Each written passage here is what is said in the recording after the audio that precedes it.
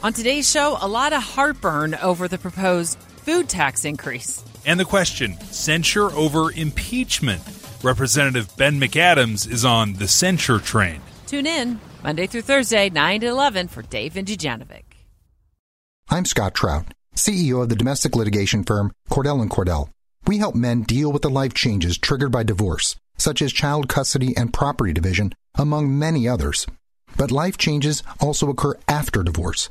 These changes can make parts of your existing court order irrelevant or harder to follow. If you feel a modification to your court orders might be necessary, talk to us at Cordell & Cordell. We're a partner men can count on. Contact CordellCordell.com, 1065 East Hillsdale Boulevard, Suite 310, Foster City, California, 94404. Welcome to Innovation and Leadership. I'm Jess Larson. Today on the show, we've got John Fernandez. In today's world, we can measure thousands of things. That's too many. Humans, we're just not equipped for that. Even the smartest folks on this planet can't figure out all of those metrics. So much of what I'm hearing, and I spent last week on the road in Toronto meeting with a lot of our customers, huge brands. Vice President of Revenue Marketing at Contently. John, thanks for making time. Jess, thanks for having me. So you guys are, such a huge 800-pound gorilla in the content marketing world. Everybody in that space knows you very well, but not everybody's in that space.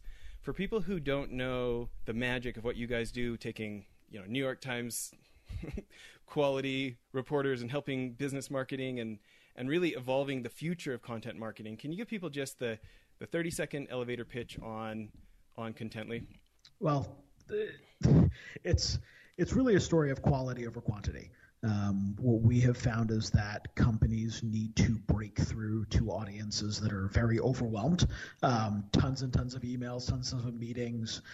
Breaking through with great quality content is the way to do it. And we're honored that we're able to help some of the world's largest enterprise brands not just produce more content, but more high quality content to break through to their audiences. And so we're a software company. We've been around for about 7-8 years now, and have really built a business around not just software, but also a talent network of over 100,000 top-notch journalists, as well as strategy professionals in-house that can help companies really craft those strategies to break through to their target audiences and personas, and to really drive business results with content. So, most people, whether in the advertising space, the content space, the PR space, anything related to this, right? They wish their client list was JP Morgan Chase and Marriott and Walmart and the biggest companies in the world. When you think about what has really helped you guys get the quality that you've got, which has also turned into the quality of clients that you've got, what do you think some of the special sauce is over there for you guys? The special sauce has been that our customers have been amazing. The people that are really in great positions in your JP Morgan, Marriott, the companies you mentioned, they were people that understood that, the kind of more is more approach that the internet makes really easy to do was not going to be the right way for their brands to set apart. And obviously they were able to get that way because they were the great companies that they were. If you look at the beginning of, why Contently was founded back in 2011, the darling of the internet world was this company called Demand Media. Most people nowadays don't remember it, but effectively what it was if you were ever searching, for like those lyric sites and stuff like that online, you'd type that into Google, you'd go to some like kind of reasonably text light website with just the lyrics, tons and tons of banner ads, maybe some pop unders and the like.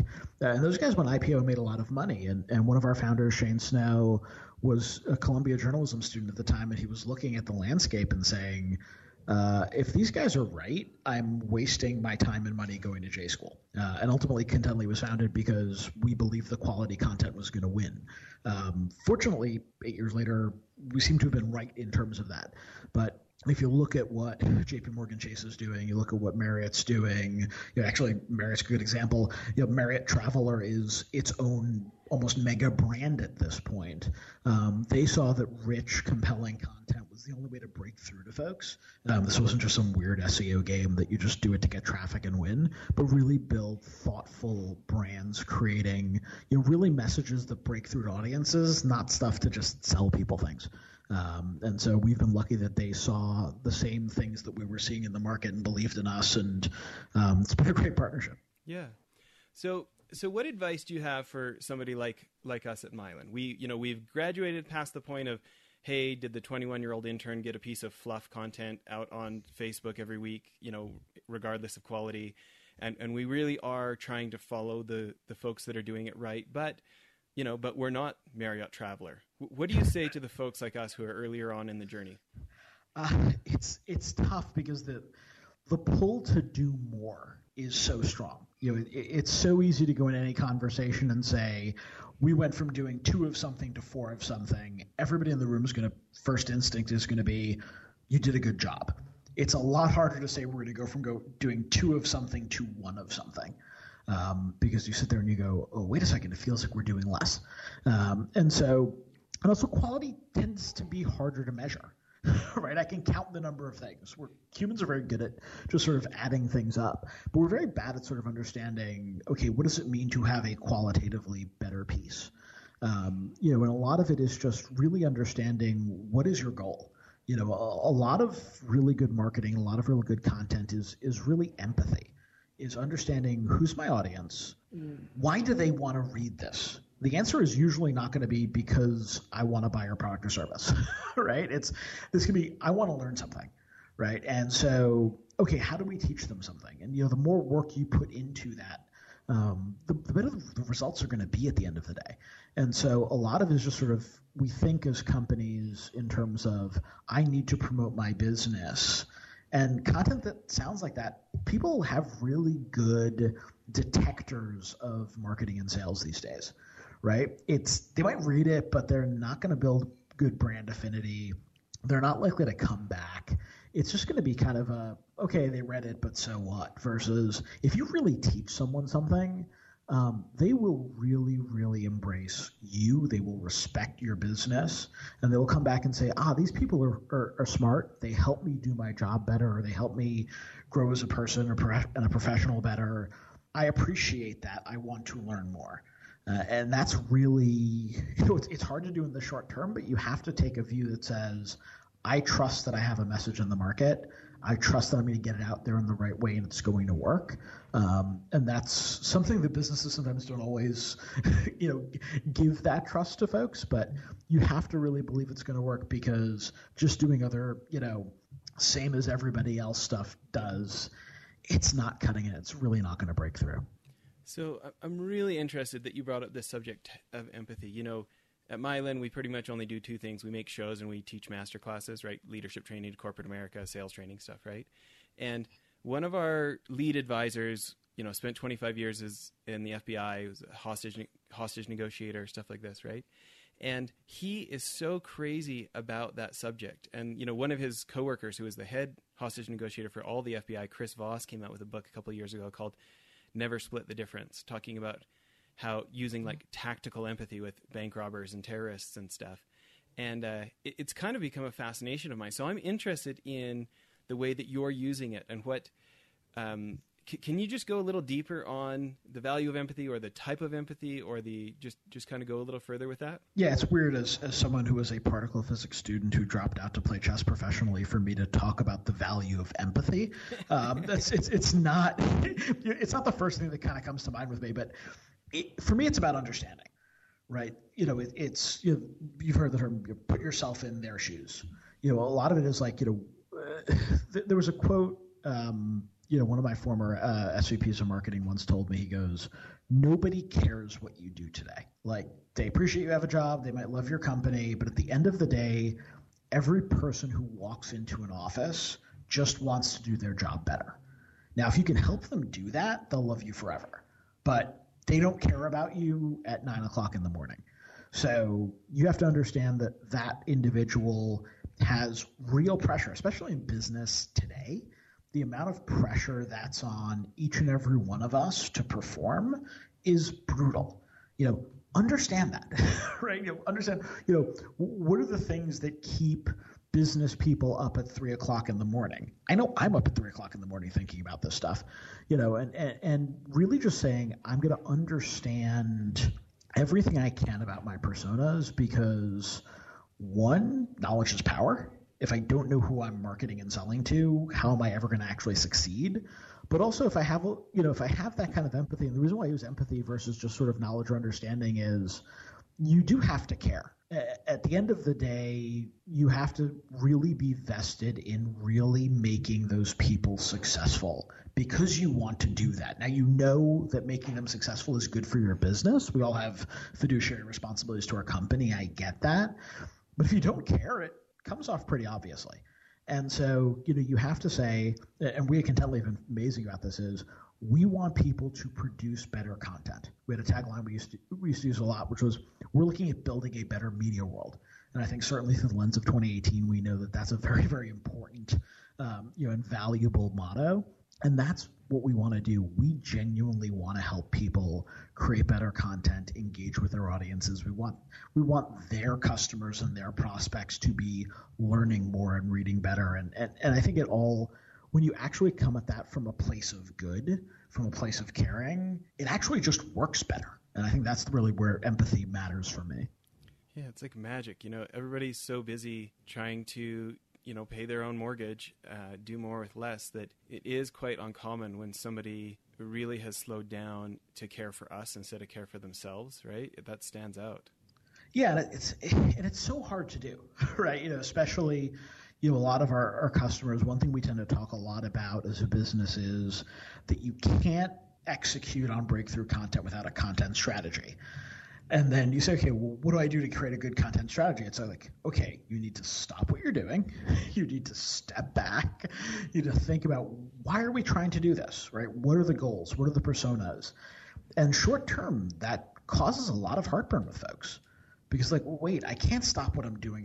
I'm so behind already. I'm going to be even more behind if I take 2-3 days to sit back and do kind of a content strategy workshop. It's like, really have to trust the process, and so much of where that mediocre content's coming from is really coming from, I've got 3 pieces I've got to get out today no matter what. If I don't get those 3 pieces, some boss somewhere is going to come in and just wing me.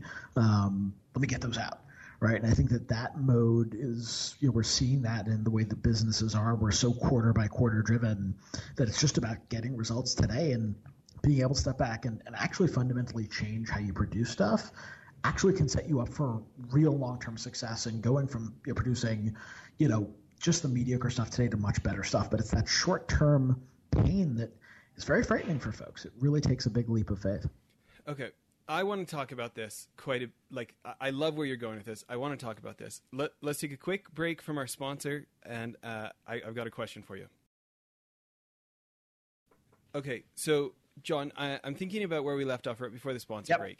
And what I feel like you're saying, and I want you to correct me if I'm reading this wrong, is I feel like you're getting at the point that as leaders, inadvertently, we sometimes send our organizations the wrong way because of the tools we use and what those tools measure. And so if the tool is there to measure and report to the boss's boss how many pieces of content went out, that's when you're going to get. Yeah. But if you don't take the time to figure out how to measure the harder thing of quality, you're unlikely to get quality by accident. Is that fair? Yeah, I think it's a good characterization. So it makes me ask the question, if we don't live in the information age anymore, we live in the information overload age, right? And we need to create something. I mean, I saw you guys won the Big Gartner Award, and I was reading some of the new model that you guys had come out with on that. On content maturity. Yeah, the ebook about content maturity model, which everybody should go to the Contently website and go download that for free. It's great. But, those stats about how it's really 5% of the content that's getting 95% of the coverage out there, you guys are proving that volume doesn't work. It's already cluttered out there, right? That quality is a differentiator. So if I have a habit at my organization of focusing on quantity, and we're measuring quantity, and I realize, okay, I've got to measure something different. I mean, you're the one who said quality is hard to measure. Give me some hints. How do we start figuring out how to measure quality instead? It's hard. So in today's world, we can measure thousands of things. That's too many. Humans, we're just not equipped for that. Even the smartest folks on this planet can't figure out all of those metrics. So much of what I'm hearing, and I spent last week on the road in Toronto meeting with a lot of our customers, huge brands, famous, wonderful companies that we're so privileged to work with, struggling with the same problem, which is it's almost one of internal buy-in. It's almost executive level buy-in. How do I get them bought into something? And I think of what a board member of mine once told me is he said, hey, John, look, any graph, any piece of data you put in front of me, I'm always going to ask for more, better, faster, cheaper. Your job is to set up the conversation in such a way that it's not that conversation that I'm having with you, but the conversation should be how nicely am I asking, right? If I throw any data point in front of somebody, oh, I want more, oh, I want better, oh, I want faster, or I want cheaper. And that conversation's happening probably 1,000 different times right now simultaneously in meeting rooms all across the planet. You have to set up and say, here's what we think is going to happen, and then come back and say, did it happen or not? For me, a lot of it's about cadence and repetition and saying, okay, look, there is a primary KPI that everybody cares about. In most businesses, it's revenue. But with content, it doesn't need to be. A lot of content, especially content marketing, can be very top of funnel. So, maybe it's we want awareness, we want impressions, we want something like that. But it's very, very easy to just say more. And so I'm kind of a fan of a rule of three in terms of kind of setting up one's metrics is, sure, you need something quantity-based, but you need something quality-based as well. It's like I always think of like in the leads world, right? If I drive twice as many leads, but my conversion rate goes down by a factor of 2, I haven't really done anything, right? So yes, I want more visitors to my traffic, but maybe I want them spending more time reading it. Or maybe I want them to spend, to stay on the site more after they've read it. So I want my bounce rate to go down, right? Or something like that says I've got a quality metric alongside my quantity metric, so I can't just cheat by just creating more, right? Now, if you have something time-based as well, right, we want people to come back and buy, or I want my leads to turn into business, but if it takes them 10 years, I'm not going to be around for that result. And so, Joe Chernoff, great marketer, once said, tell me how I'm measured and I'll tell you how I behave. If we just measure people with quantitative metrics, they're going to create a lot of stuff. The chances of it really breaking through are really minimal. So it's a lot of it is setting up the conversation for this is what it means to measure quality, right? And ultimately it's does this drive whatever that next step in the buyer journey is? Does it move those prospects along? Does it actually get them to convert depending on the piece of content? And setting up that discipline with other executives in the room that we all have that gun at our head saying, you need to get more, better, faster, cheaper over and over again. Yeah. Is you have to get them out of that mode. And the only way to do is just over and over again. If you say the same thing all the time, one of my board members here was like, John, you're going to show us the same data again. I said, well, I'm going to show you exactly the same structure. The data's moved. It's up to date, but I'm going to show you the things in the board meeting that's coming up in a few weeks the same way as I did a year and a half when I got here. The numbers will be different. Those tactics may be different, but I'm going to look at things through the same lens. That buys trust over time because they can trust you to say, I'm going to do this. I either did it or I didn't, and I've got to be really comfortable with failure and coming in and saying, okay, this didn't work, and here's how I'm going to fix it, and changing that conversation from just I throw a data point up on the on the screen and let people respond, because that's not working. I feel like that's a great place to end this episode, because I feel like that message, if people could internalize that message, it's so helpful. I feel like if I could internalize that message better, it's only going to help me. This idea of taking ultimate responsibility, like owning it when my numbers aren't right, and like that consistency and owning it when I was wrong, that will build trust. I love that message. Well, listen, everybody, please tune back in to part 2 of the interview. We're going to have another episode here where we're going to keep learning from John. Everybody, thanks for listening so far.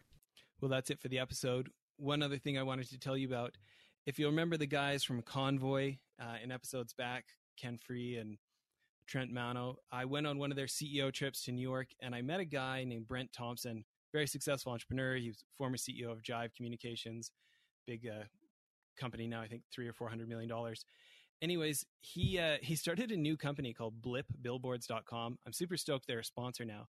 But I remember a year and some ago when I met him, I thought it was genius. Instead of having to buy 6 months or a year's worth of billboard for thousands of dollars, you can buy 8 seconds at a time for like 10 or 20 cents. You pick what billboard you want it on, what time of day you want it to run. And it just puts so much power in the hands of marketers and CEOs who want to try something and see if it works. You can buy as many or as few as you want, change it as many times as you want. I think now our podcast is being advertised on billboards in like 18 different states because we have these guys as sponsors. We're pretty excited about it. Hope you check out blipbillboards.com. Thanks. Get to Old Navy for Star-Spangled Style. Right now, everything's on sale, up to 60% off. That's right. Get everything from tees, shorts, dresses, and swim, all at 60% off. Now till July 7th at Old Navy and OldNavy.com. Valid through 7/7, select styles only.